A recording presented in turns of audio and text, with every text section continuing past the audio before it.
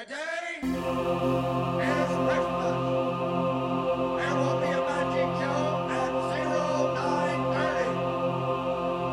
Chaplain Charlie will tell you about how the free world will conquer communism with the aid of God and the few Marines. God has a heart-on for Marines because we kill everything we see. He plays his games, we play ours. To show our appreciation for so much power, we keep heaven packed with fresh souls. God was here before the Marine Corps, so you can give your heart to Jesus, but your ass belongs to the Corps. Amen. Amen. Amen.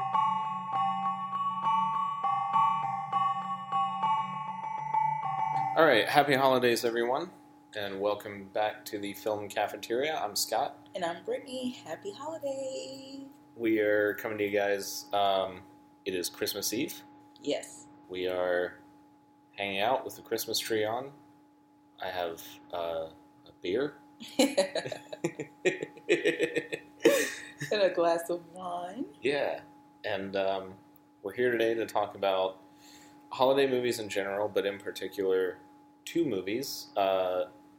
1990s Edward Scissorhands, and from Tim Burton, great movie, good holiday movie, and 1977's New York, New York by Martin Scorsese. So those are going to be our two predominant movies we're going to be talking about. Yeah, because we decided to do holiday picks. Yep. And those were the two we chose for our holiday picks. Yes. And I guess just before we jump into these two movies specifically, I'm curious, so what is, for you, what is a holiday movie? For me, a holiday movie is anything that just makes you feel in the spirit. Like anything that makes you feel like it's the holiday season and nostalgia and tradition and all those things that come with the holidays, because that's all you're celebrating during the holidays. So any movie that makes you feel the same way the holidays do is a holiday movie for me. Yeah. I think it's about the same for me. But just out of curiosity, like outside of Edward Scissorhands was your pick. Yes. But outside of Edward Scissorhands, what are some other holiday movies that you would point to? I love Elf. Mm-hmm. That has Jon Will Favreau, Ferrell. yeah. The Jon Favreau. One of mine is just the Peter Pan, but I think it's like the 2004 Peter Pan. Yeah. And then I love The Nightmare Before Christmas, which is another Tim Burton movie. Mm-hmm. Yes, that's just to name a few. Yeah. And it is kind of interesting because you mentioned Elf and Will Ferrell, and this year Will Ferrell has a new Christmas movie out with Ryan Reynolds. Yes. Which we tried to watch. Yes. We didn't get very far. No. Just, I was having a hard time with it. Yeah. And then, funnily enough, also this year, Henry Selick, who directed Nightmare Before Christmas, has a new movie out with Jordan Peele. Yes. Called Wendell and Wild, which is, it's been getting some good review. It's a movie that I think we'll end up checking out to some degree or another before one of our upcoming episodes where we go through movies that came out this past year. Yes, but now you have to name, what are some of your holiday movies? So some of mine, I would agree with Elf. I mean, my other really big one is National Lampoon's Christmas Vacation. Mm-hmm. That's like one of my all-time favorites that I have to watch every single year, no matter what. But then most of mine are animated stuff. Okay. Because for me, the stuff that I remember as a kid about the holidays all revolved around animated specials. Yeah. So be it The Simpsons or Family Guy. But then, kind of more specifically, stuff like How the Grinch Stole Christmas, the original Frosty, the original Rudolph, and, of course, Merry Christmas, Charlie Brown. Yes. Classics. So to me, when I think of Christmas, I actually don't really think that much of live-action stuff. And I actually don't always really like I mean, Nightmare Before Christmas was another one for me. Mm-hmm. But don't always really like live action Christmas stuff all that much, unless it is kind of ridiculous and absurd. Yeah. I like A Christmas Carol, but I also really like Black Christmas, both by the same director, Bob Clark, and and of course Christmas Vacation. There were some crazy killer Santa Claus movies that came out this year I want to check out. So like, I like a lot of kind of stuff like that is usually what I lean into. Yeah, I don't. Yeah. The one Christmas I do remember watching Black Christmas. So it's funny because we did put it on one year when I was like between 12 and 14, because I remember I was in middle school when that was on one night, and my mom was actually like, we were decorating the tree while that was on TV. That's funny. Yeah, it's one of those things where that is a double feature that I strongly recommend to anybody that likes horror movies, but then, you know, like if you have like two people sitting there and one of you likes horror movies and the other one just kind of puts up with them, then the other one really likes comedies, and the person who likes horror just kind of puts up with it to some degree or another. That is a tremendous double feature to see two different things. First, like how the same person can deal with Christmas on two completely opposite ends of the spectrum. Okay. But then the other thing is too is that it shows the breadth of a career in one sitting, where it's like you see Black Christmas. Bob Clark was just kind of starting out, and he made the movie that created the slasher genre more or less, established a lot of the tropes of the slasher genre. And then A Christmas Carol, a movie that just got a sequel this year. Oh, really? Like this year, a sequel came out that I think is exclusive to HBO Max. Oh, okay. For A Christmas Carol, and that movie has been a staple of, I think, most of our lives within, like, most of our lives in America. I mean, since I was a kid, at least. I mean, I remember being a kid going to, I don't know if you remember Suncoast Video. Yes, I remember. I remember going to Suncoast Video, and there was an actual life-size statue in there of the dad holding the leg lamp. and I remember seeing that as a kid, thinking to myself, I'm like, what dirty movie is that from? Yeah. And then it was like around Christmas time, I think we were like in Iowa or something, and we watched A Christmas Carol.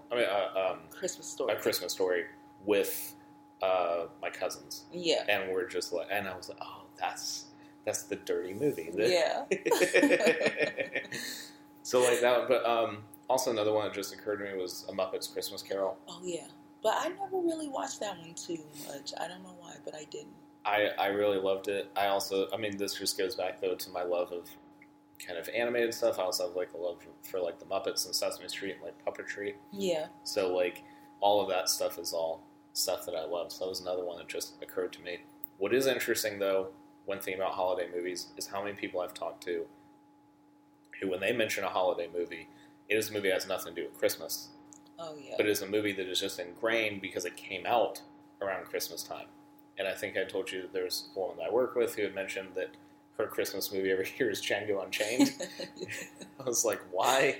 Then I realized it was released on Christmas Day. So which we went to the theater and watched, right? We saw it on Christmas, I guess this year, if Disney has their way, we will only be able to see Avatar 2 on Christmas Day. So we will have to report back on what we end up seeing on Christmas Day. Yeah. But, and then funnily enough, last year we saw Licorice Pizza on Christmas Day. Mm-hmm.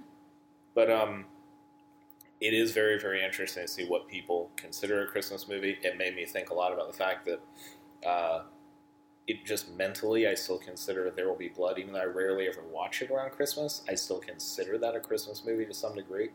So it's also interesting what movies get ingrained in somebody's mind just because they saw them around Christmas time. Do you have a movie like that?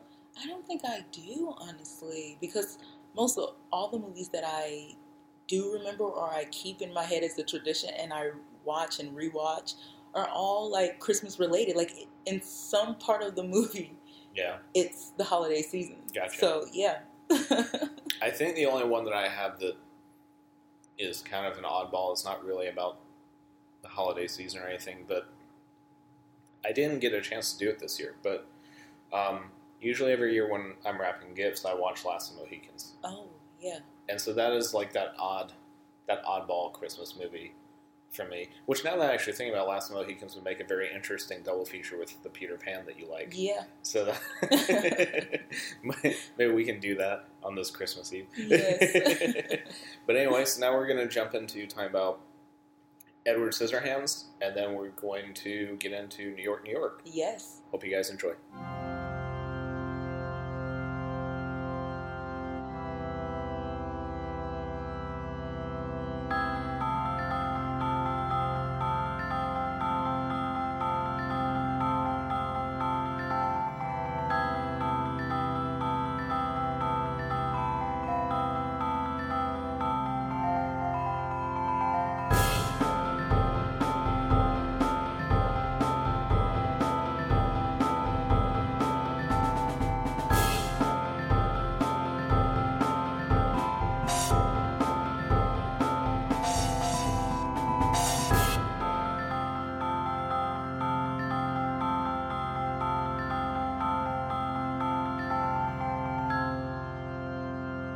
Alright, so we are starting our holiday episode here with Edward Scissorhands from 1990, directed by Tim Burton.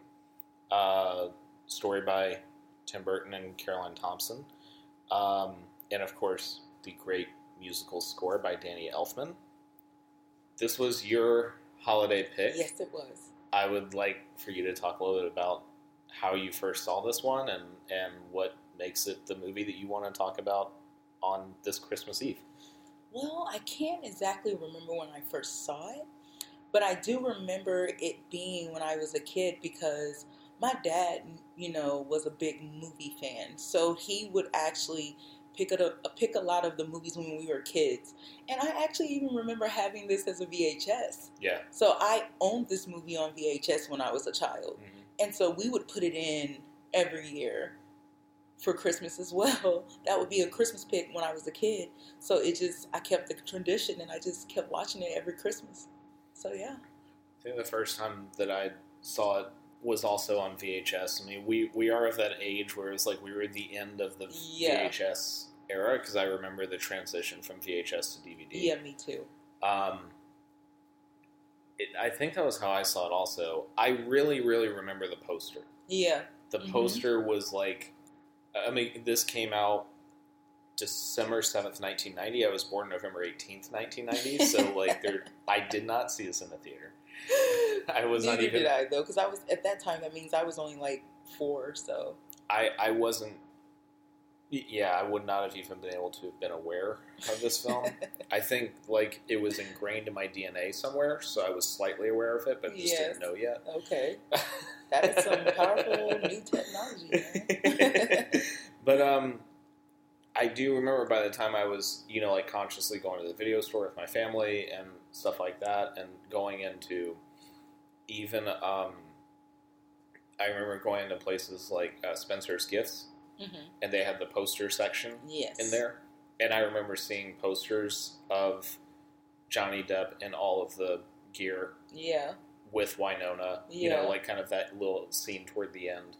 And I just remember all the imagery of the movie.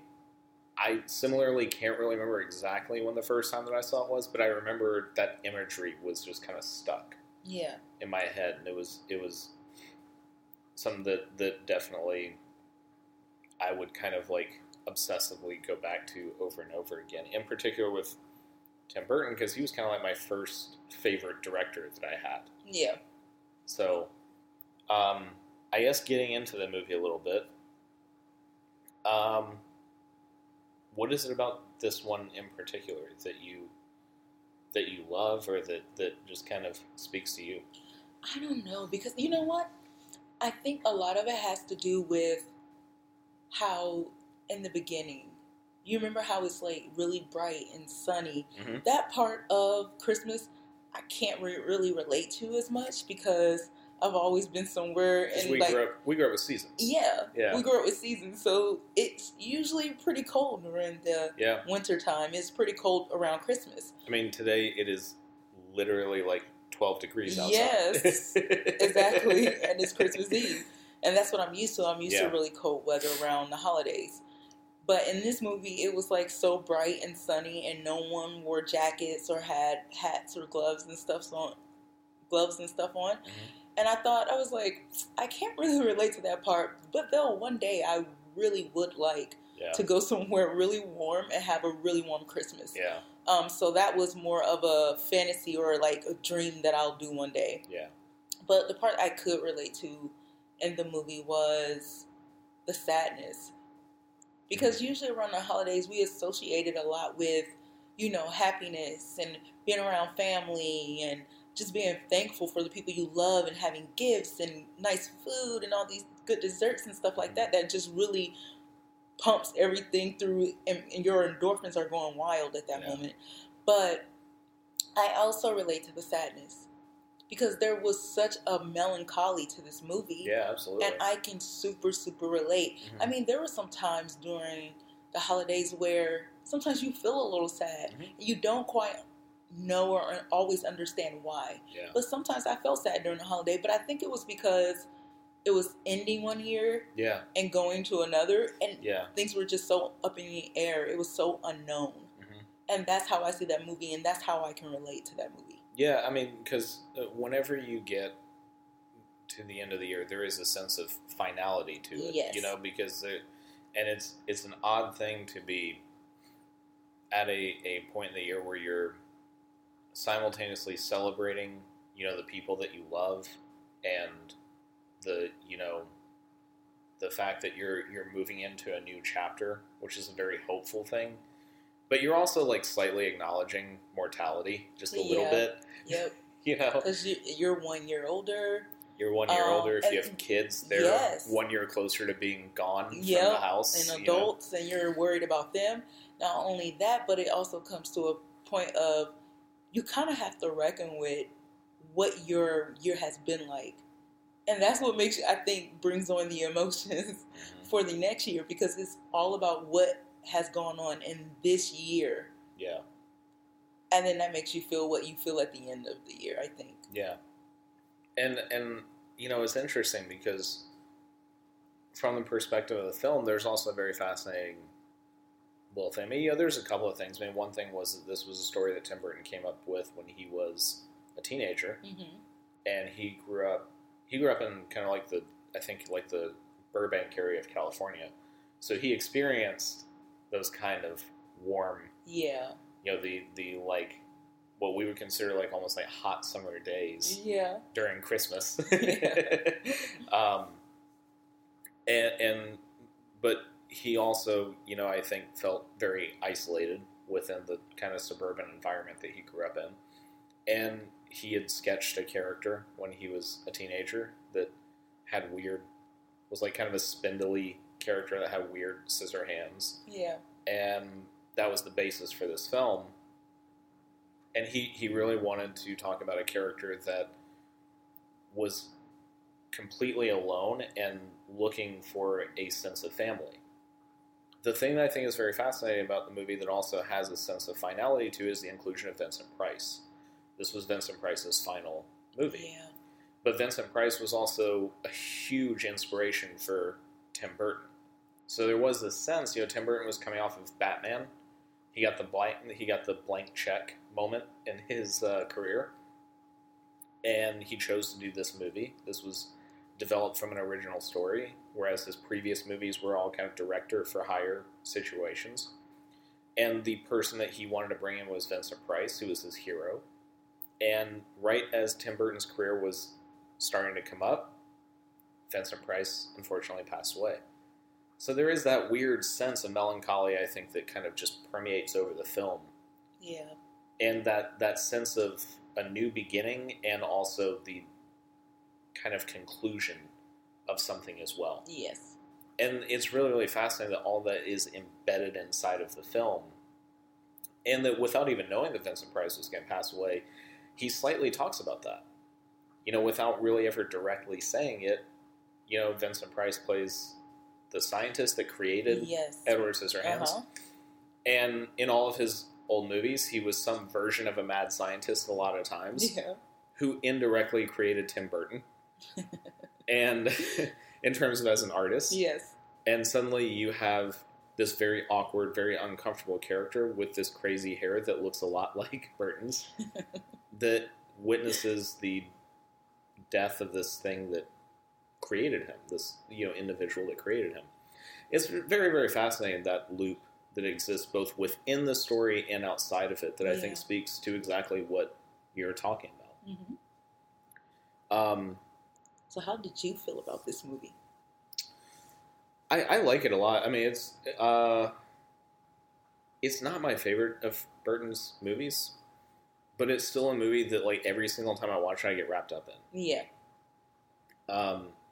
In particular, I mean, I think that, we all know everything with Johnny Depp and everything, but, like, just looking back at, like, the way that his career was when we were first finding out about him, seeing some of those early movies, in particular this one and Benny and June, and remembering that as a young actor, he had this, like, Buster Keaton quality to him. Yeah, I mean, Benny and June is, like, still one of my favorites. It's a great film, Mm-hmm. I mean, like, he had kind of that trifecta with this one, Benny and June, and What's Eating Gilbert Grape. Yes. And those were three films that I think, I mean, we've both watched them together, but then also, like, those are three films that I think really informed a certain age group. And were interesting films because they showcased the kind of wide array of odd characters that this guy could do. Yeah. What's Eating Gilbert Grape? DiCaprio was the one who was giving the performance of performances in that film. But Johnny Depp's performance in that movie was pretty astounding. It was just so understated. And it was one of those things where you didn't really necessarily know, depending on the order that you saw these movies, you didn't necessarily know that he could do one thing or another. You didn't necessarily know that he could play that character in Gilbert Grape, the same way you didn't necessarily know that he could play the character in Penny and June. I agree. Yeah. And then when you get to Edward Scissorhands, there's something very interesting where there's a little bit of both of those performances kind of layered in there. But there's this interesting aspect about a blank slate that's covered in scars. Yeah. And that's sort of what he was in that movie. Yeah. He was like this completely blank slate that the only thing that this character was looking for was love. Yeah, he was pure of heart, while the humans were the monsters in this movie. Absolutely. It is interesting in that it is a universal monster movie that sides with the monster. Yeah. Like, all throughout, which I can relate to, because I love universal monster movies, and I always think that they should win. Not me. It depends on the situation. And in this situation, 100% maybe, should won. maybe not the Bela Lugosi Dracula, but I like Frankenstein and the Wolfman. But I guess this brings us into something else, which is the actors in the film. Yeah. And the performances that were given. We've talked a lot about the actors in this movie and a lot about the performances that came up throughout it. For you, when you're watching a movie, what was kind of your takeaway with the performers? Like, who are the people that was there anybody in particular that kind of pulled you in outside of Johnny? Because I know for me personally, like, one of the things was that the family that is shown in the movie outside of Depp. Yeah. I can really relate to that family because, as you know, having met my family, those were kind of the families that surrounded us. Yeah. And that neighborhood that he's in was very kind of similar to the neighborhood that I grew up in to a degree. Yeah. Just in the sense of, like, yeah, there really was an Avon lady. There really was, these little aspects of it, and especially the Alan Arkin character. There's something about him that's like, I've met that dad a lot in my life. So I'm just curious for you, like, with the performances, was there one that kind of, or a few that kind of stood out to you outside of just Depp? Because one of the things with this movie, I think, is that a lot of people kind of forget a lot of the other people that are in it until they rewatch the movie.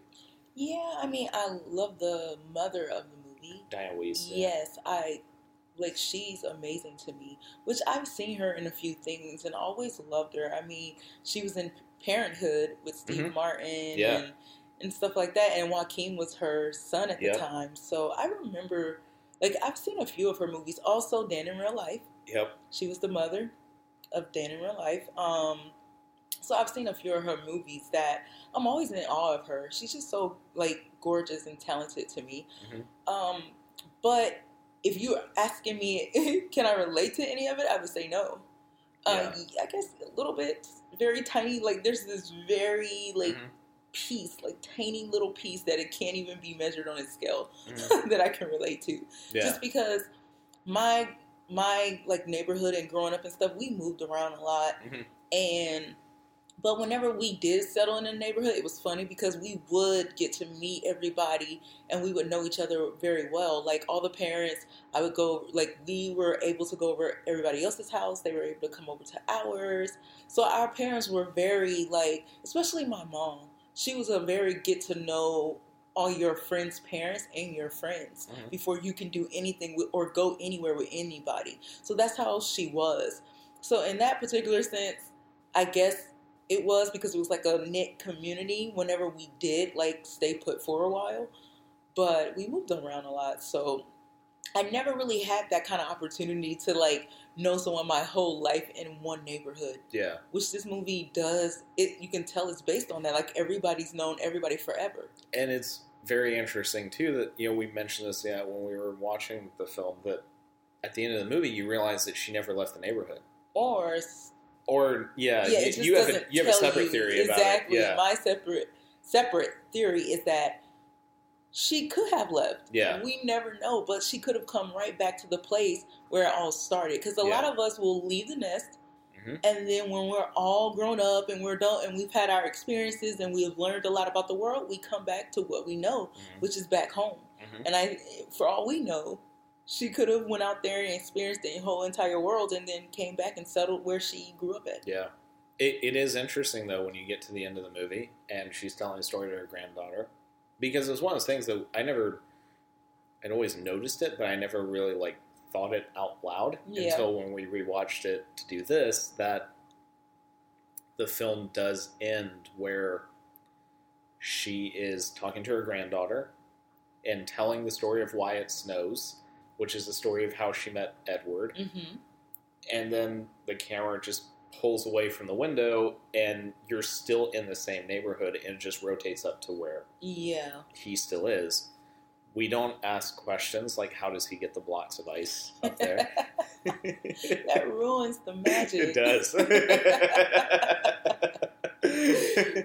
But we don't ask these questions, but because it's a beautiful fairy tale. Yeah. But it is interesting, though, that aspect of it, that, you know, when you mention, like, the close-knit kind of aspect of these people and the idea that, you know, it's like you know the same people your entire life within this kind of very isolated kind of world, that would carry through all the way to the ending. And it's a curious thing in that it's not really very clear whether that was narrative convenience of, like... Which it probably was. It likely was. But, like, it creates a very interesting perspective because that is the one thing about Kim, the character Winona Ryder plays, that you don't really know. Yeah. They never really talk about any sense of her hopes and dreams for the future when you see her as a younger girl. I mean, because that was never really the point. Because if you really think about it, that movie was all about in the moment. It was. And so, because it was so about in the moment, I mean, yeah, we're not thinking about that. It's very interesting because it almost feels like that was a calculated decision. Yeah. Whether or not it was, I don't really know. But it also kind of allowed for this character to be the one character in the whole entire story. Because when I think about it, I think about the fact that every other character around Edward is always talking about the future. They're always talking about this sense of, you know, Alan Arkin's character sitting there like, you gotta get money. You gotta make money. Yeah. Diane Wiest is kind of like, you know, maybe we can try and do stuff with your scars. You know, she's looking ahead for what she can do for his skin. Yeah. The Anthony Michael Hall character, who I'm surprised we haven't even mentioned yet, Yes. is talking about how he wants a car and he wants money and he wants all this stuff. Everybody's always talking about the future. In particular, the Baker character who Yes. is obsessed with in the future she's just going to have sex with somebody. I mean, she sits there and she seduces every man that comes by. Matter. And then when cable guy, and then when the repair guy. The repair guy at the beginning is one of my favorite little bits where you just see the guy and this look on his face of just like, please stop. Yeah. Please just You can stop. tell that he was uncomfortable. I was like, oh no. But the only character in the entire story who never really talks about that is Kim. And she's the one person that seems to be able to enjoy the moment of what Edward is doing. Yeah. She's the only other person that seems to be able to live kind of within, just like you said, just the moment and not really needing to actually go outside of it and think about, all these amazing things about the future and all this other stuff. She seems very kind of like, no, like I'm good. Yeah, because you know what? Also, too, I think she was also the character that was meant to be grounded. Yeah. Grounded in reality. Because even, she loved him. And you remember after she goes up to his house and then Anthony Michael Hall's character follows them. Yep. So he can somehow deal with Edward. Mm-hmm. And she even says that we can never go. She tells him to run. Yeah. And tells him to go and get away. And then she tells the story when she's an older woman. Mm-hmm. So that tells you that she was the only one that was realistic in the view of this whole entire situation. Yeah, absolutely. Which is really fascinating that, you have one character that has a realistic view of the most unrealistic thing that you've ever seen. Yeah. But you have to have that character, at the same time. And it's a fascinating thing. The way that I think that they dealt with all of those little intricacies within the story and the way that Carolyn Thompson kind of wrote the script, it all feels very calculated. Yeah. In ways that a lot of other Christmas movies, even some of the ones that we've pointed to, don't necessarily feel that calculated. Yeah. And this is, we had talked about it a little bit before, and we were like, it's an odd holiday movie. And the more and more that I've thought about it, I'm like, it's really not, though. I mean, it is a true to form Christmas movie. Yes, it is. But at the same time as it being a true to form Christmas movie, it's so awkward and so odd that it stands outside of every other Christmas movie. Yeah. And it's interesting to me that the movie of Tim Burton's, and of course, he didn't direct Nightmare Before Christmas, and that's come up with Henry Selick recently this year and everything, but that's the movie that really should have been the oddball standing outside Christmas movie. Yeah. And it's instead become the inherent, my kid is 5, it's time to watch Nightmare Before Christmas with him movie. Yeah. Edward Scissorhands was the one that on the surface really should have been the Christmas movie that we all go back to every single year. I mean, that's one of the reasons why I go back. But it's become kind of this one of when I've talked to other people about that movie, the thing I always hear a lot is the movie makes me so sad. Yeah. And it's well, that's part of the point. That's part of what makes it so amazing. Yeah. And that's part of the holidays. If you're being realistic with yourself, sadness is part of the holidays. Yeah. There are people who don't have family to spend time with. There are people who's dealing with things they had to do with the entire year before Christmas even hit. Sometimes we're not realizing that's actually rooted in reality. It's for that to be sad. Yeah. And it is interesting when you think about it from the level of, another aspect of the story that it really kind of talks about without ever actually talking about it, which is that, sometimes the kindest things that you can do for a person that doesn't have that in their life can inform something about the rest of their lives. Yeah. And, that was definitely the case with Edward. Yeah. At the end of the movie, he's still carving ice sculptures of Kim. Yeah. I mean, because there's nothing else that he can really do, you know? Everybody's scared of him. He can't go outside of that neighborhood because to him that's the start and the end of his world. So he starts and he stops there. And that's the sad part to me about his character is that he starts and stops there. Yeah. But he'll, for the rest of the I guess until the Earth ends, because he doesn't age. Yeah, he doesn't age. And he can't die because he's not made of anything. Yeah. So I guess until the end of the planet, until the end of time, as we know it, he will forever remember this one moment that he had in his life. Unless, the mechanisms that make up him stops working. Yeah.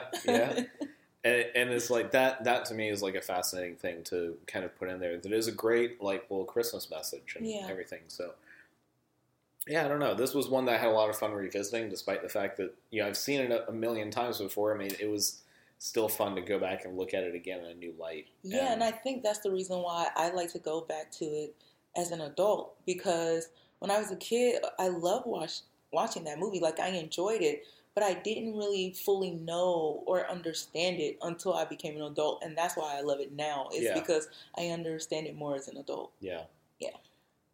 Any, well, I guess real quick before we wrap up, this movie was a tremendous success. It was made on a $20 million budget around the Tampa Bay, Florida area, and it grossed about $86 million. Okay, awesome. This was almost, at the time, almost entirely off of Tim Burton's name. Yeah. There was the built-in fan base for Johnny Depp. There was a little bit of a fan base for Winona Ryder. It was more than anything that I marketed as from the director of Batman. Yes. And that, ended up helping turn this into a major blockbuster, which I don't know that you would get $20 million to make this movie today. So that's kind of wild to think about, that this movie had a full $20 million budget and was able to gross back $86 million. And nowadays, can a movie be made on $20 million? I mean, from the way that everyone has things set up, can it? It's a very interesting question as to whether or not something like this could, because, Tim Burton himself hasn't made, I think with exception of movies like Big Eyes, hasn't really made too many movies under that 100 million mark in a while. Yeah. So I would be very curious from the standpoint of the way that he works, the way that his art direction works, which of course is such a huge aspect of his films. I would be very, very curious if he could actually make something that would fully realize his vision that was as weird as this for that amount of money. Yeah. Maybe if Tim Burton is listening, this is a curious exercise for him to do, and he can pay us royalties for that. So, but anyway, wrapping this one up, do you have any final thoughts on Edward Scissorhands? No, other than the fact I just really enjoy this movie every year. Yeah. So it's a tradition for me. Yeah. Yeah. I think it's about the same for me, Every time I go back to it, I always sit there and look at Anthony Michael Hall, and I'm just kind of like, it just doesn't make any sense. I know, and this will be one of the movies where, like, when I have children, they will sit down and watch with me, and I will be the kid. Yeah. And they will be like, I don't understand. And I'm like, but you have to have. Like, I will be the one being childish in that moment. Yeah. Yeah. I mean, it is weird to see Anthony Michael Hall in this movie essentially being the Judd Nelson character. Yeah. A much rougher version of the Breakfast Club Judd Nelson character. That's always been kind of funny to me. So yeah, well, if we don't have anything else, we will move on to our next movie, which is New York, New York. Yes. Awesome.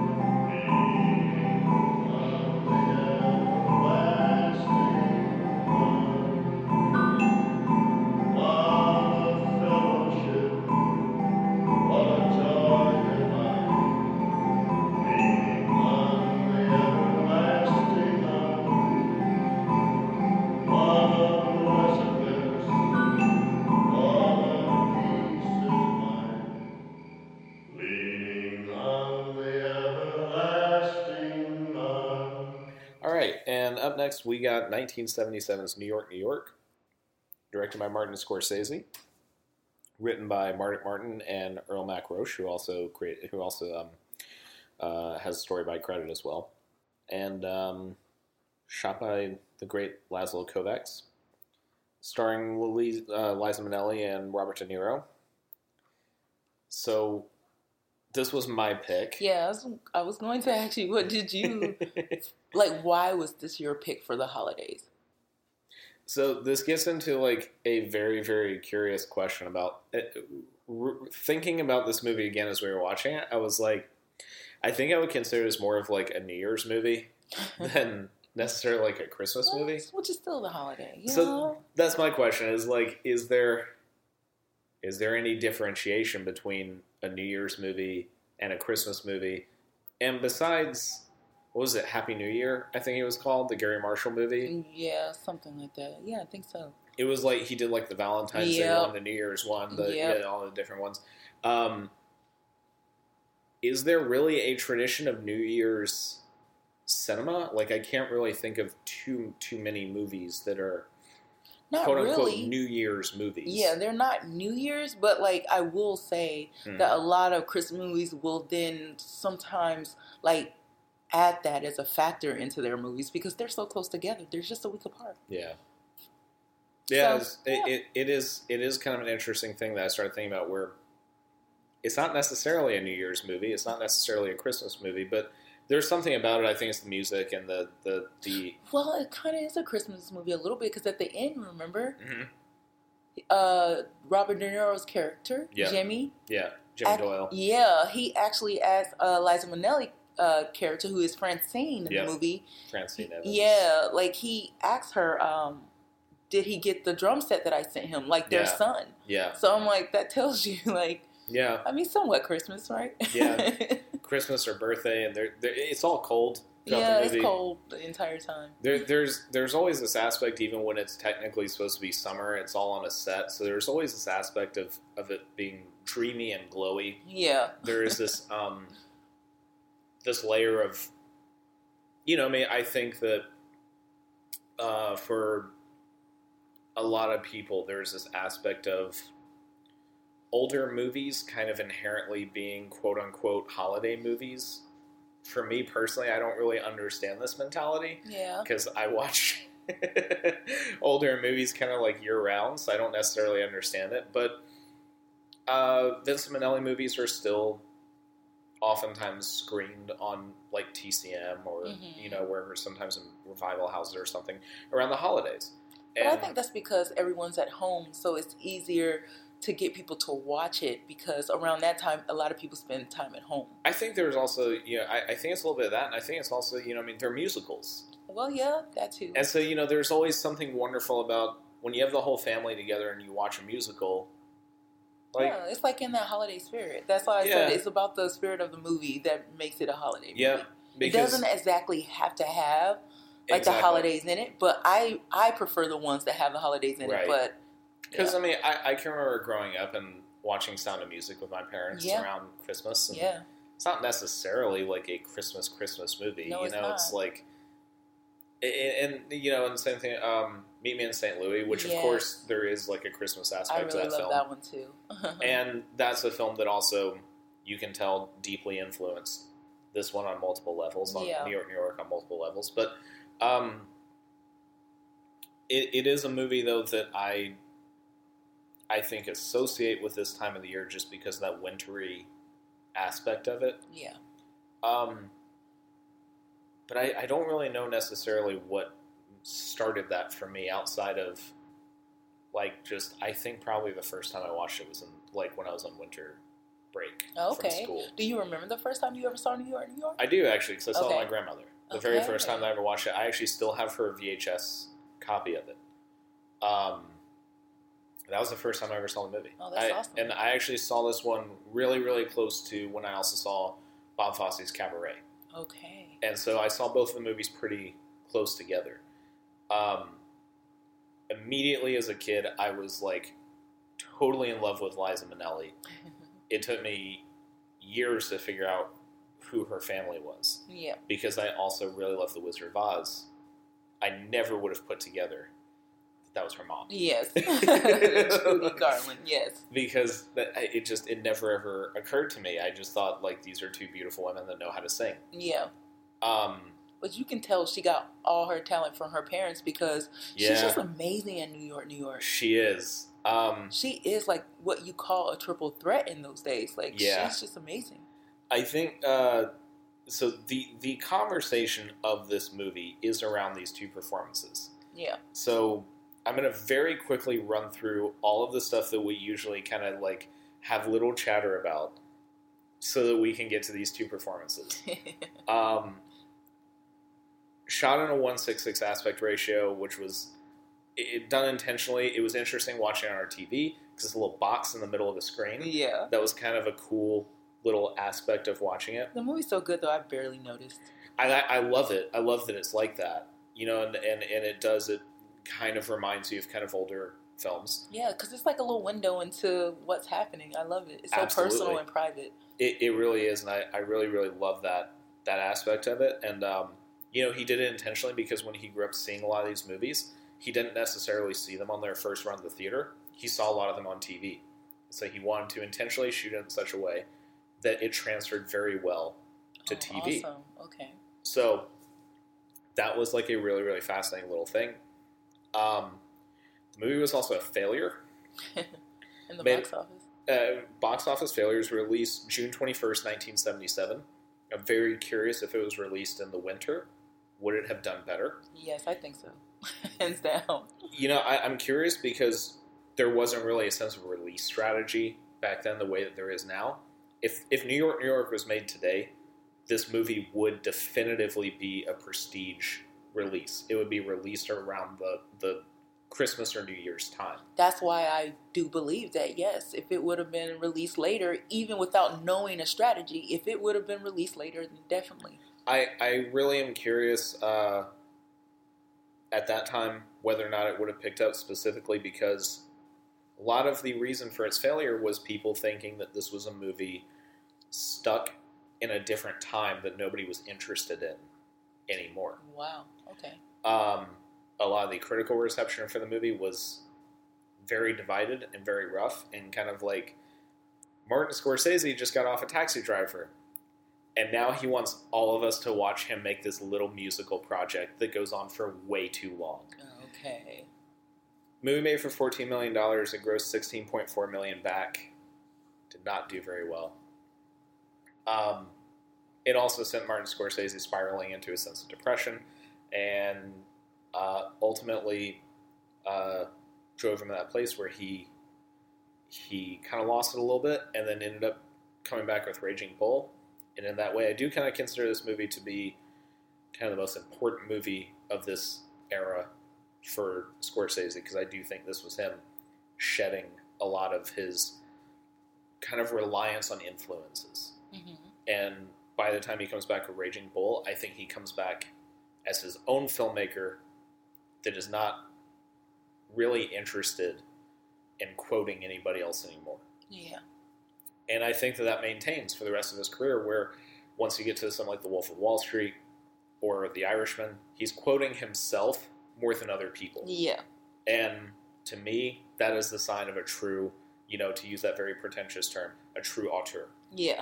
So those are all my little things about this movie, so that we can get into what I think is the coolest part of this conversation, which are the two characters at the center of this, Jimmy Doyle and Francine Evans. Yes. So knowing this is going to be the biggest part of our conversation, I want to start with, when did you first see this movie? And even if you don't necessarily remember when you very first saw it, when was the first time that you saw it that you really reacted to it, and what was that reaction for you? Wow. I think the very first time I ever saw it was when I was a teenager.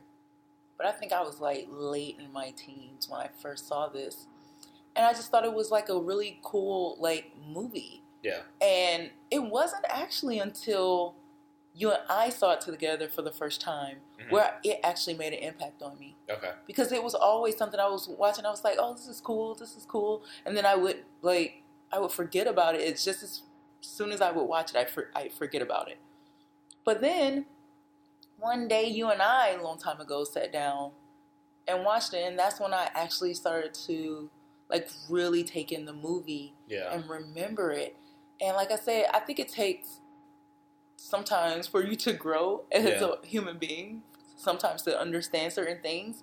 And I think, like, that's why now it's more solidified in my head than it ever was before. Because when we sat down and watched it again recently, that's when things really started to affect me in this movie, was this last time. Yeah. Like, the most recent time we watched it. And I was like, whoa. And I could see so much in it. Now, as a woman myself, in relationships and dealing with that kind of, like, I could see all of it in it. Yeah. But before, it wasn't that interesting because I wasn't there. So it wasn't relatable to me. Yeah. It is a very interesting movie because it's a tremendous portrait of artists and of the difficulty of relationships within people who are both committed to their art. And that is one of those things that, like, I think, for a lot of people, like, there is kind of a glass wall where you're not going to understand, be it from age or from a lack of interest in doing anything like them. There are a lot of aspects in which you look at this movie and they just look like two crazy people. Yeah. And that's the end of it. And you're just kind of like, okay, that went on for 2.5 hours. Yeah. Okay. And that's sort of it. But for me, very similarly, I think, just as I've gone on in life, I understand these two people more than I did when I necessarily first saw it. But when I first saw it, I still loved it. But I think I loved the craft of the movie. Yeah. And the way that it looked and the way that the energy of it and all of that. I think I loved that. And I mean, it's really easy as a young kid as like a little boy, it's really easy to sit there and just stare at Liza Minnelli and also watch Robert De Niro, you know what I mean? And watch Robert De Niro just be really cool. Yeah, like a man's man. Like a man's man, really funny. Yeah. He is very funny in this movie. Yeah. It's insane to me that he made Midnight Run as a means to prove to people that he could do comedy. Yeah. Because when most people thought about him when he was trying to do comedies, they thought about the king of comedy and we're like, that's just creepy. That is not funny at all. That was just weird, and we didn't like it. But I'm like, then you guys obviously missed New York, New York, where he is hilarious. Yes. Throughout this entire movie. Now, he's also very tragic. Yeah. But I would say for the first hour of this movie, he is so funny. Yeah. Throughout the whole entire thing, and the hijinks that him and Liza Minnelli kind of jump into are so amazing. Him dealing with, the hotel manager who's like trying to tell him about his bill. He's like, I got this wooden leg, and he throws his leg up on the table. And he's trying to get the guy to push his leg off for him. He's like, I can't even move it. Here, just push it off for him. Push it off. And he's like doing all of this absurd stuff, and there's even a moment where they cut back to Liza Minnelli watching him be crazy. Yeah. And it looks like she's really laughing. That doesn't look fake. Yeah. It doesn't look like she's acting a laugh. Now, she's also a brilliant actor, so she might really be acting a laugh. But it really does look like she's just watching De Niro just go for it and just really, really, really just kind of falling head over heels for that. You know? And that part was funny as well because just as soon as she could laugh, she got really serious and worried, and she was like, no, here's some money. Yeah. Go stay somewhere else. Because she didn't want him being in any relation to her being at that hotel. She was just not the kind of person that would like skip out on her bill, and she doesn't want that kind of like reputation. She doesn't want to be anywhere near anyone that has that kind of reputation. She was a very classy woman. She was. So it's so funny because he was a big contrast to her. He was. And like while she was all serious and she took everything very, and I don't mean serious as if like she was like no, she was a very delicate but classy, and like she took everything serious. Like it was like, no, you need to pay your bill. Yeah. And then she even gave him money so he could stay somewhere else. Yeah. Just so he would not be anywhere in relation to her where she stayed. So that was funny. I thought that was hilarious. Even from the moment that they meet each other, I mean, they are kind of the two oddballs. Yeah. Right from the very beginning. When you first meet him, he is on a conquest on VJ Day to get laid. Yeah. And there's one thing required in that night for him to get laid, which is him wearing his uniform. And he walks in with a Hawaiian shirt. Yeah. And white slacks. But I got it. Yeah. I understood it because from my perspective, it was like he's on vacation. He's no longer. Yeah. He's no longer like on active duty. He's like, this is his vacation. So why wouldn't he dress like he's on vacation? And you know, I think it was, you know, and there's that moment where he walks up to the other two soldiers and they're like, "Where's your uniform, man? Like, why aren't you wearing it?" And he's like, "I threw it out the window." You know, and he's just like, "I'm done. Like, I'm done with that part of my life." Yeah. He's a guy who, from the very moment that you meet him, only knows how to march to the beat of his own drum. Yes. And that's it. Yes. That is the end of it for him. Yes. There is a lack of comprehension of just like, you know, if you do this, it'll make this easier. He's like, but why? Yeah. That's He's a wild card. He is. And then you meet her. Yeah. And she's the only woman in uniform who's there, who's not having a good time with everybody else. She's waiting for a guy to show up. And when he finally does, he's standing across the room. It would be 3 minutes for him to walk across the room and get to her. Yeah. And instead he just turns around and goes, like, mouths like, "I'll call you." Yeah. And then walks away. Yeah. And that's it. And you kind of realize, like, she's the one person there who's actually kind of serious about her life and what she wants and everything. She's considered and measured in her decisions. Yeah, because I think she already has a set, like, her mindset was already, like, it was already there. It was already set to a certain, like, perspective of what she was, like, what she considers a man, what she considers, like, a good time. Like, you could tell all of that is already there in her. Yeah. Like, it exists already in her. While everybody else was trying to kind of, like, figure it out, you can tell that she felt like she was confident enough, like, she already knew. And through that, you end up seeing that of everybody in that room, she's the only other person outside of Jimmy that marches to the beat of her own drum. Yeah. She's really not concerned about doing anything that anybody else is doing. Yeah. There's also a hilarious little detail, though, that is a signifier of who she's going to be with Jimmy. Mm-hmm. When her friend that she goes to this party with hooks up with the actor who played Frankie Carbone in Goodfellas. Yes. Tremendous actor. That her buddy, who she's there with, she hooks up with him, and then she goes looking for her friend. Her friend has locked herself in the bathroom. She goes into the room to get all Jimmy's stuff because Jimmy is trying to duck out on the bill, and she decides to help him at the last minute because there's something about him that's there. I think there's just that natural little spark. There's something about him that she actually agrees to go up and get all this stuff. And while she's getting all this stuff, she has this little throwaway line where she says, "Well, I've dealt with her for long enough. She's yours now," and walks out. Yeah. And leaves her friend with Frankie Carbone. And he's standing there just like, what am I supposed to do with her?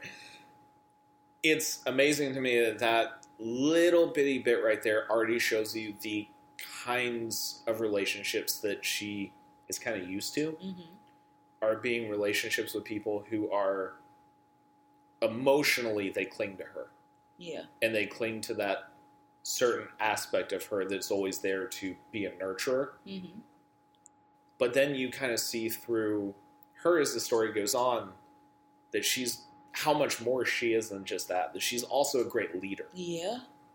Yes. But she sometimes gets kind of stuck in that place of only being the nurturer. Yeah. And I think that becomes a major... Because I think, if I'm being honest, I think in this story, not trying to be sexist here, but I think a lot of men in the story was trying to get her to be that. Yeah. Absolutely. And I think she was showing like this multi-level part of herself that she's more than that. Mm-hmm. She's all of it, right? And then some.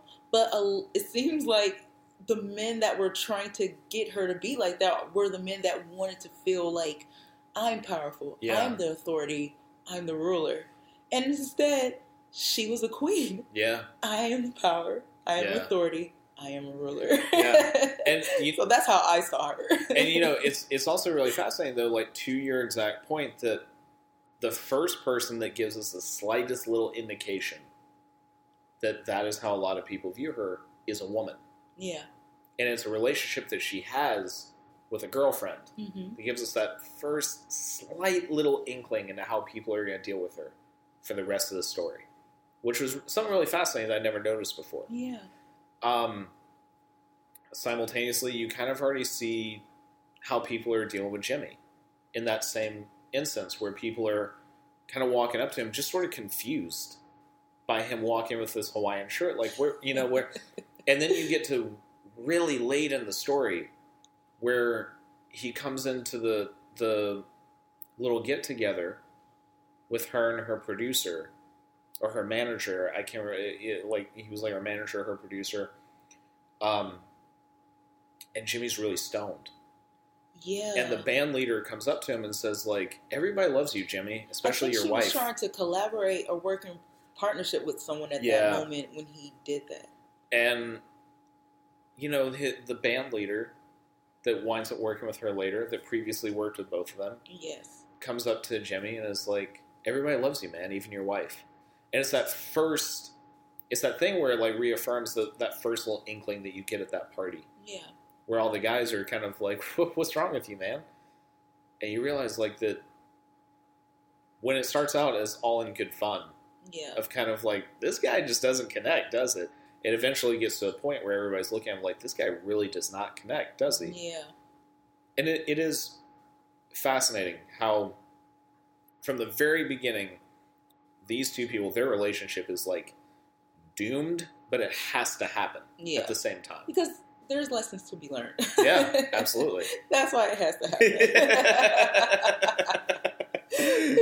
Good or bad, there's lessons to be learned. So, yeah. So, like, for you, because this is one of the things I think is really fascinating, is that I know that you are a huge fan of John Cassavetes. Yes. I'd like for you to talk a little bit about these performances, because we talked a lot about it as we were watching the movie. And about these performances, about, like, these two characters, because that's the thing, right, that makes this movie a little bit different and also so close to Cassavetes, is that these are performances that go beyond performance and become a reality. Yeah. Like, to the extent I remember I was saying to you, like, as we were watching, I was like, I can imagine calling my dad and asking him, like, hey, did you ever hear this saxophonist Jimmy Doyle? Yeah. And him being like, yeah, I do remember him. Like, he was married to this woman, I can't remember her name. Let me Google her real quick. She did this song your grandmother used to love. New York, New York. Yes, what was her name? That could be so real. And I was like, I know you're talking about Francine Evans, I think was her name. Yeah, that was her. Like, that's how real these characters are, which is something that's very specific to only a small number of filmmakers. Yeah. I was wondering if you can talk a little bit about, like, these performances, like, for you. Well, for me, it was definitely a man and woman dynamic over who really was, like, the head of the relationship. Yeah. And a lot of it came from, parts of people's experience in their lives. And one of Jimmy Doyle's was him being very, I don't know what to say about him other than being just kind of, like, very, like, just insecure about a lot of things. And that kind of made him react to her very negatively a lot. And that was one of the things I've always told you is, like, I would never want to be in a relationship with someone that sees me as their competition. Yeah. Because we should be people that support each other. Mm-hmm. We should not be each other's competitors. Yeah. In the words of Daniel Plainview. Yes. Then we should not be each other's competitors. We should be the one that's supporting each other, making sure that we're getting the best versions of ourselves with each other. Like, we shouldn't be the one that's, like, tugging at you to come down a level because we feel inferior to you. Yeah. So that's a lot what I saw was that push and pull and that woman and man dynamic. The sad thing about it, though, what I realized is that, like you said, to me, Francine Evans was a natural-born leader, but she wasn't trying to assert that power with him always. No. But he treated her like she tried to a lot. Yeah. But she rarely ever did. And there were times where, because she was, she was more seasoned, I think, than him in a lot of her life experiences, she would actually suggest or give him advice or something, and he would literally take that as a punch to him. Yeah. And I think that's what I saw in the whole dynamic in that relationship and in that story. It was so visceral, it was so real. I was I see this today. I see this in a lot of relationships where, whether it's coming from the man or it's coming from the woman, there's this tug of war with who's in charge. Or there's this tug of war where I don't have to listen to you, but the whole truth is if you're meant to be together like you're supposed to, or you're supposed to be a union, there are going to be areas where you may lack. And there may be an area where that other person has strength in. And you guys are supposed to work together to calibrate it. You're not supposed to be pulling and pushing each other down. You're supposed to be lifting each other up. So in order to do that, you got to learn to compromise. And there were some parts where she was just stronger than him because of her life experience. She was set. And she knew she had that confidence to know exactly what she was doing while he did not. And that's the parts where he felt very threatened. And that's really sad to me because I'm you shouldn't feel threatened. That is a strong, beautiful woman you have. Celebrate her. Yeah, absolutely. Because she would celebrate you as a man. If you would have told her, and that's another thing I saw in the movies, if he would have told her exactly what he wanted out of that whole thing, with his career, where it was going, I think she would have been the kind of woman that would have even stepped down for him. Mm-hmm. She would have become his producer. Yeah, she would have stepped aside and let him have his shine. Yeah. But the sad thing about Jimmy Doyle is he was a bad communicator. Yeah, he was. Except when he was really angry or frustrated about something. Mm-hmm. Other than that, he was a really bad communicator, so he could never tell her and be that vulnerable about how he felt about things. It would come off very just angry. Yeah. And that was the very push and pull of that relationship.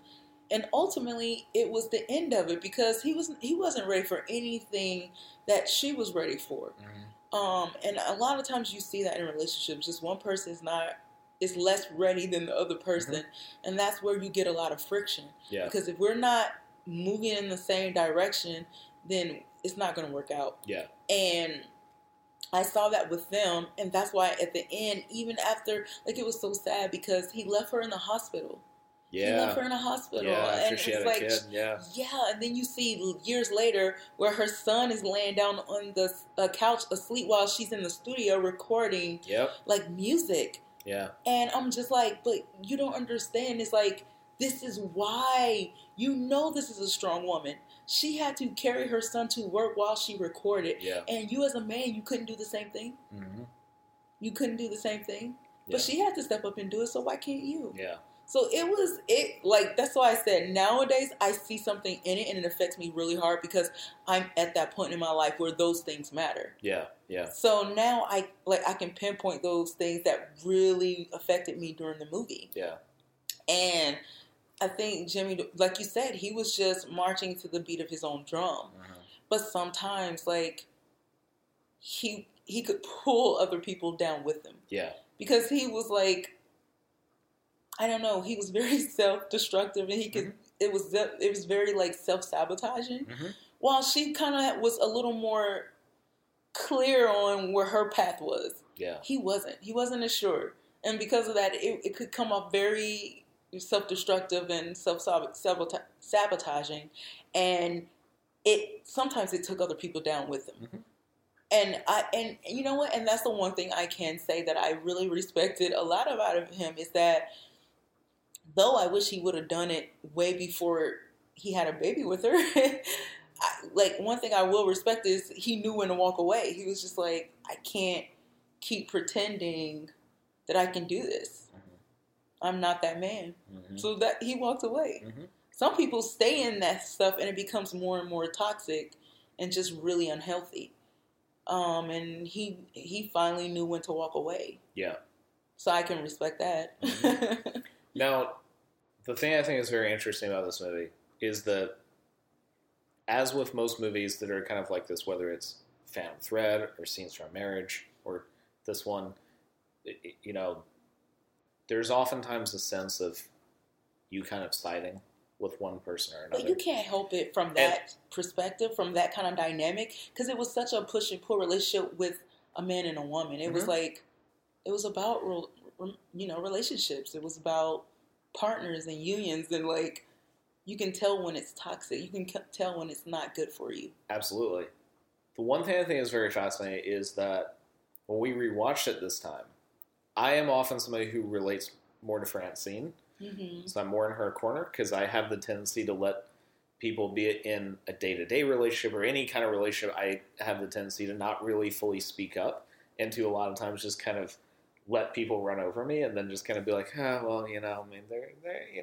little, they're nice when they don't do this. Yeah. And kind of just like over-justify, which, she definitely does in her relationship with him. The thing I think is fascinating, though, was that on this rewatch, I chose to watch it from the perspective of Jimmy. Yeah. Because that perspective is 100% there. Yeah. And what I was really curious about is whether or not it was. Because I think sometimes what can end up happening is when you watch a movie like this, you kind of realize, like, that perspective really isn't fully there. It's like there's an aspect of a character that is mean just for the sake of it because you need to get the story moving, right? Yeah. And with this one, I don't really feel that exists at all. But I do think that it ends up painting a very interesting portrait of being very naked and honest about a person that is artistically so ahead of his time that he has no room for anything in the present, who finds somebody who is able to balance both their art and the present. Yeah, you're right. And that's the fascinating thing, and that's why I said those characters, I was wondering why I kept feeling like these characters drew out to me in the sense that automatically my reaction is I would say, like, have you ever heard of Jimmy Doyle? And I think the thing that's very interesting about that is the fact that there was this aspect of what he was doing on the stage when they would show him that subconsciously filters in as this is something you wouldn't hear for another 10 years. Yeah. Subconsciously it's there without them ever saying that. Yeah. Right? Because there's no point at which they say, like, oh, that Jimmy Doyle, he's 10 years ahead of the rest of us. Like, there's never that moment. Yeah, and I understand his perspective in the sense of it seemed like it took him a long time to really, like, truly feel in control. Yeah. And kind of get a handle on things in his life. I mean, sometimes it takes people that long to really grow up. Yeah. You get what I'm saying? And that's what I saw from that perspective. It seemed like it just took him a long time. It took him a lot longer than Eliza to kind of, like, grow up. So... And you realize at the end that when it comes to a relationship with a woman, he never does. But that's what I mean. Like, that's what I mean. Like, you can tell, like, it wasn't there for him yet. He wasn't ready to commit. He jumped the gun way too fast, way before he was ready. But like I would say, still from that perspective, I can see Francine's point of view so much more because from that perspective, think about what happened that led to all of this. You remember in the beginning, she told him. No, she kept turning him down. He was very persistent. Yeah. And he's charming. Yeah, but think about what I'm saying. If you weren't ready, then why come after a woman? Yeah. That's all I'm saying. Why come after her if you're not ready? Because she kept turning him down. She kept trying to get a way, and this was a man that was hard set on having her. Yeah. But then when he got her, he didn't even know how to handle her. Yeah, because I think one of the things that I noticed about his character, but it's only a sliver of an aspect of what I can personally relate to, but there's a broader sense that I can see with his character, which is when it comes to art or movies or, whether it's movies or music or whatever, whatever art form you're obsessed with, it's very, very easy to become cynical about what you're seeing around you. I have a habit of doing that a lot. Yeah. Being very, very cynical of a lot of the things I see coming out. I mean, you have heard me, outside of just this show, go on diatribes about how much I hate everything that's coming out anymore.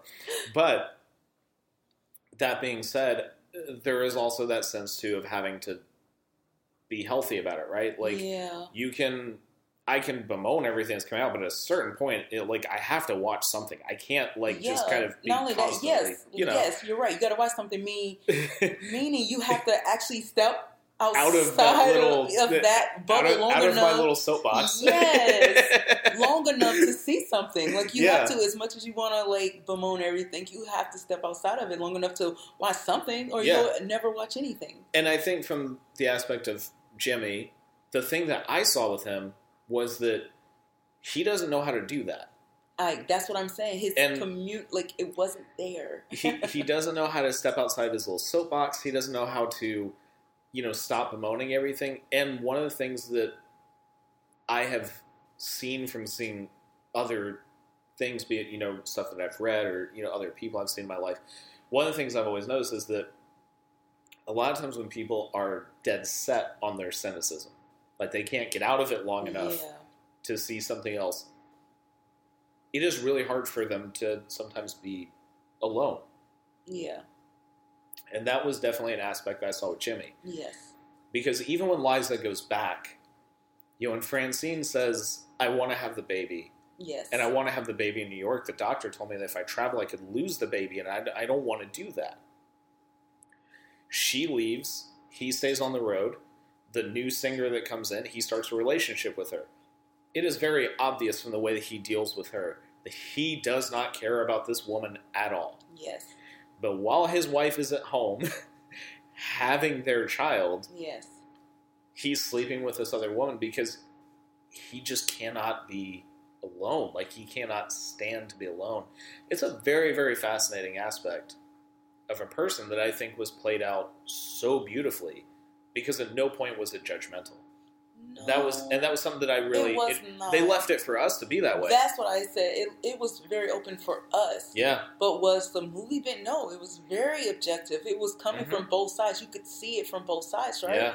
Like I said, but I think it was also meant to be subjective for the audience. Yeah. Because it was about that push and pull of a relationship. Yeah, absolutely. So why wouldn't you see it that way, knowing what relationships are, or being in one, or experiencing that, you know what that dynamic is. Yeah. So it was a little more I'm taking sides because I know what that's like. Yeah. And one of the things I think is really fascinating rewatching a movie and watching it from Jimmy's perspective is realizing that everything within De Niro's performance, everything within what he and Liza and Marty developed together, points to the fact that somebody else can watch this movie coming into it with his perspective and look at the Liza character and immediately just go I cannot stand her.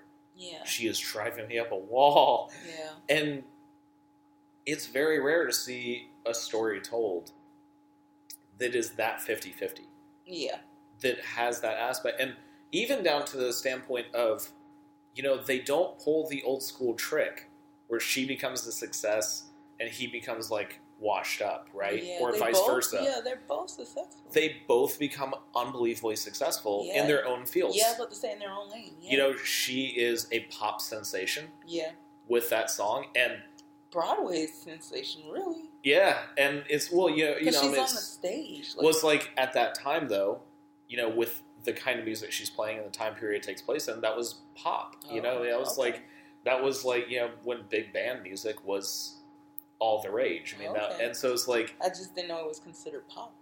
Well, what we would today consider, I guess. kind of popular music, by today's standard. But I don't know if that was still. And that was kind of, because she was a number one artist, right? But she was not number one in the jazz scene. Yeah. Jimmy Doyle was number one on the jazz scene. Yes. She was number one on the charts. On the charts. You're right. And so, you see that aspect of, she had that voice that could communicate to everybody. Yes. And she was very successful with it. Yes. And that performance, but all the way down to her being in a movie, and they recreated one of her dad's movies starring her.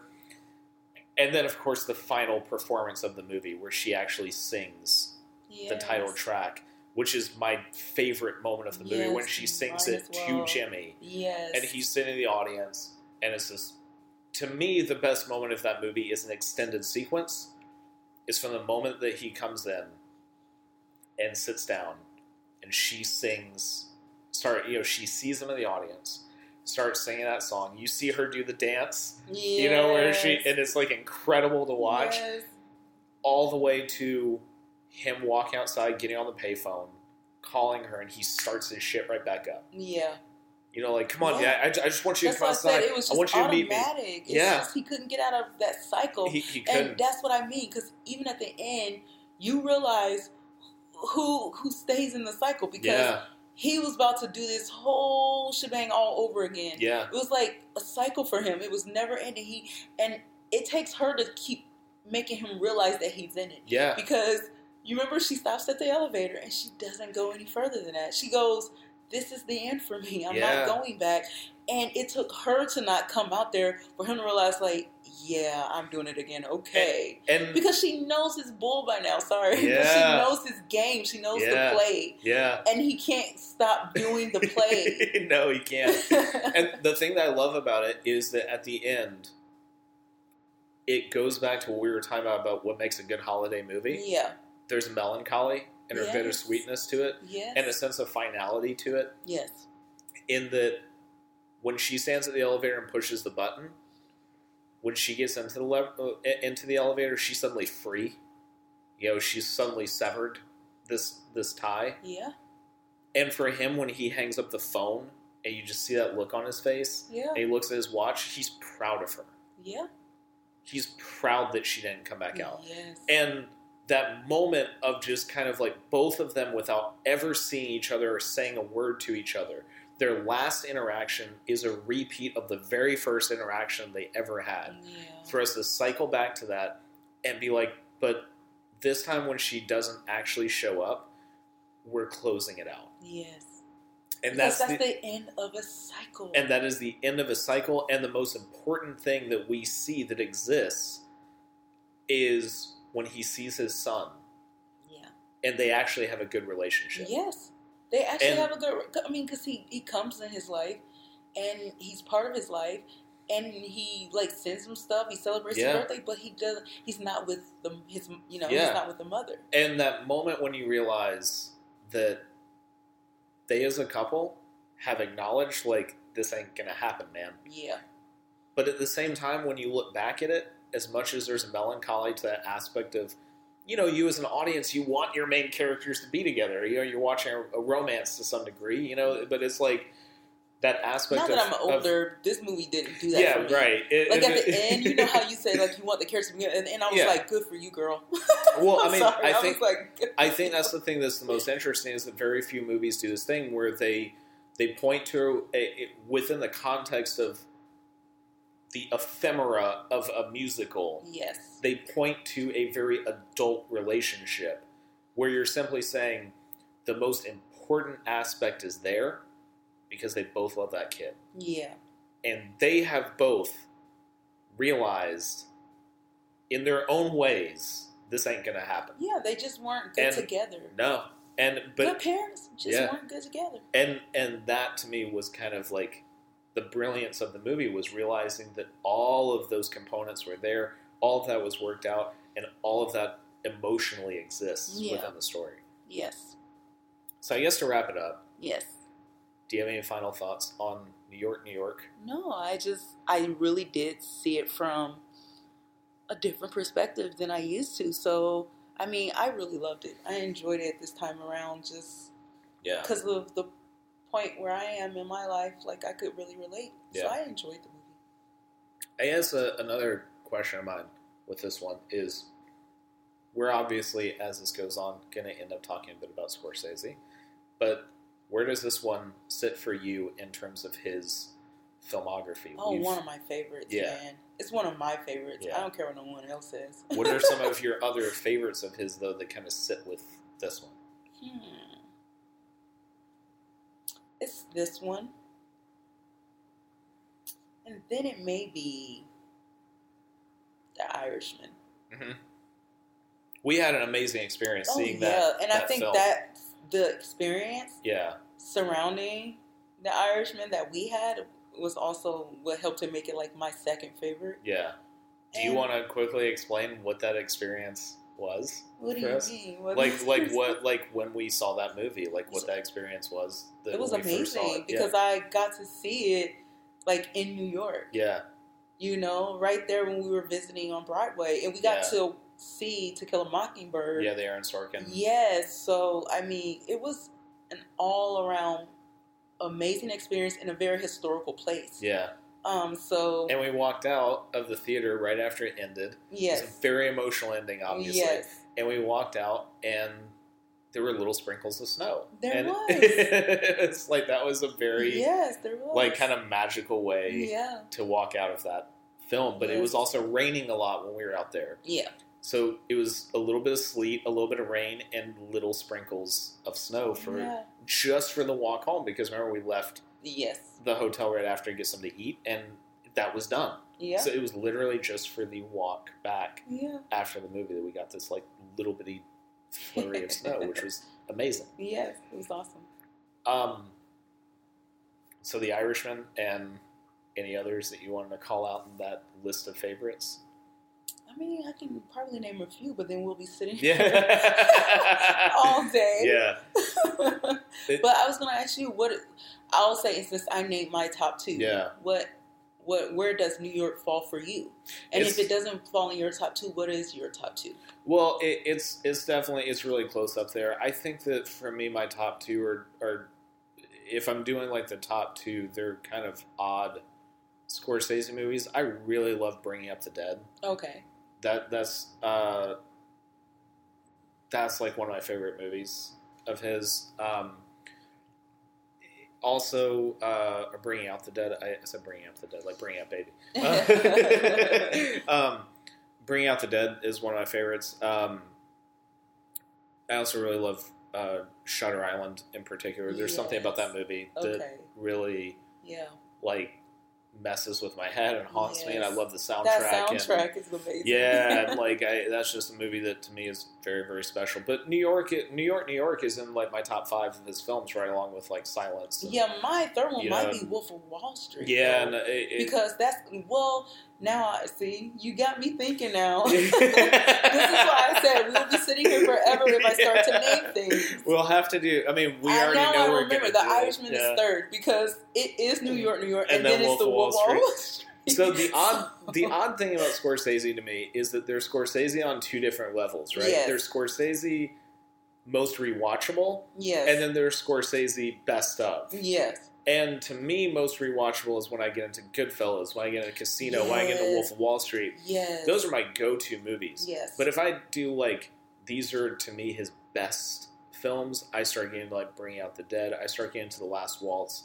Last Waltz. A movie we watched that you just saw for the first time recently, Italian American. Yes. That sits up there for me. Like, those are his films, and New York. New York is in that category where it's sort of like... As soon as you said it, that's why I said, it's like, we're going to sit here all day. New York to me is one of those movies that it's so heartbreaking, it's so emotional. Yeah. I really can only stand to watch it once a year. Yeah. But, like, I can... If Goodfellas is on TV and I saw it 3 days ago, I can sit down and rewatch it. You know, so... It was the same thing with Wolf of Wall Street. I think that's one of those movies that we've rewatched over and over and over again since it came out. Yeah. So to me, Scorsese is interesting that way, where you have most rewatchable, and then the greatest films that he made, and you know where you put Taxi Driver. And some of those to me are some of them are interchangeable. Yes. Yeah, like where it's sort of like I would put Raging Bull, and Taxi Driver in that both categories. You know, and Goodfellas I think sits in. Honestly, I think Goodfellas is more rewatchable. Casino is kind of the better film, like to me. But like, I don't know. It's like that's a whole other conversation. Yes. But I definitely am glad that we did this one as part of our holiday movies. It was great going back and revisiting it. And it was interesting pairing it with Edward Scissorhands, where Edward Scissorhands had ended, and we were just kind of like, oh. Yeah. That was sweet. But it was still like... it was still amazing. Yeah, I was about to say, it wasn't... And for me, it wasn't like, oh, that was sweet. It was, oh. Yeah, exactly. Because it was sad. Yeah. It was sad. It was. But, like, you know, it sort of ended, and it was like, wow, okay. Yeah. You know, but... I mean, that's the feeling both of those movies had in common for me. I think the thing with New York was, you know, that one ended, and it was kind of like, whew. Yeah. Oh, yeah, because you have that whoof right before it, because it's a tour de force film. It's a movie but it takes you through an entire journey of this couple, man. It does, and it's a they're both movies about people who are desperately searching for a sense of love and a desire to be loved. Yeah. And in both situations, they don't get to keep it. Yeah, you're so right. You know, it's like in both situations, they get to experience it. Yes. That experience defines the rest of their existences. Yeah. But in both situations, they don't get to keep it. You're right. It's very short-lived. It's very short-lived, and the ending of both movies deals with the reckoning of that finality of that relationship. Yes. Which I think is very, very fascinating for these two movies paired together. Yeah. That they are both... oddly iconic fourth films. Well, no, I guess New York actually came a little bit later, but like they're iconic kind of blank check movies. Yeah, you know, in both cases, these were two situations in which both of these directors got their blank check. In one situation, it was a failure. In the other situation, it was a massive success. Yes, and in both situations, they went back to what they really love. And they went back to an older style of film and decided to do that again. Yeah. And so they are a fascinating pairing, even if on paper they look like they are different. Completely far apart. Yes. But they give me very similar like feelings. They do, yeah. And I think that's one of my favorite things about when we start pairing movies like this is finding those little things. So I guess to close it out, we'll talk a little bit about what we have coming up. So we pushed this one so that we can get it up on Christmas Eve or into Christmas so that it can be part of the holidays. And then we're going to take a little bit of a break for the holidays. And then when we come back, we're not doing a throwback recommendation for this one. No. Because the episode that we're going to do when we come back is going to be basically all throwback recommendations. Yes. So we don't have a throwback one. All of them are throwbacks. Yeah.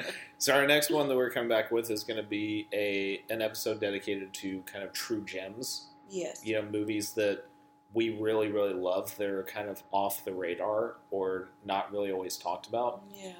Or just forgotten about. Yeah. Maybe they weren't ever that big in the first place. Yeah. You know? And a good amount of them are pre-1980. Yeah, a few of them. Yeah. I have a couple that's not, but... I think most of mine are. Yes. But we you know, it's between the two of us, a good amount of them are pre-1980. Yes. But they're also just movies that we just really love, that we want to talk about, that we go back to, you know, from time to time. And a couple of them are kind of, I know for me, are kind of newer discoveries. Yeah. And then we're going to follow that up by getting into our 2022 top 10 lists. Yes. And so part of us taking a break is also catching up on a few things that aren't out yet that we're going to end up seeing so that we can put, you know, kind of give our 2 cents ranking on. Yeah. So very exciting. So definitely tune back in when we come back for that. And, thank you all for listening, and happy holidays. And Merry Christmas. Merry Christmas, and we hope to see everybody when they come back. Yes. Awesome.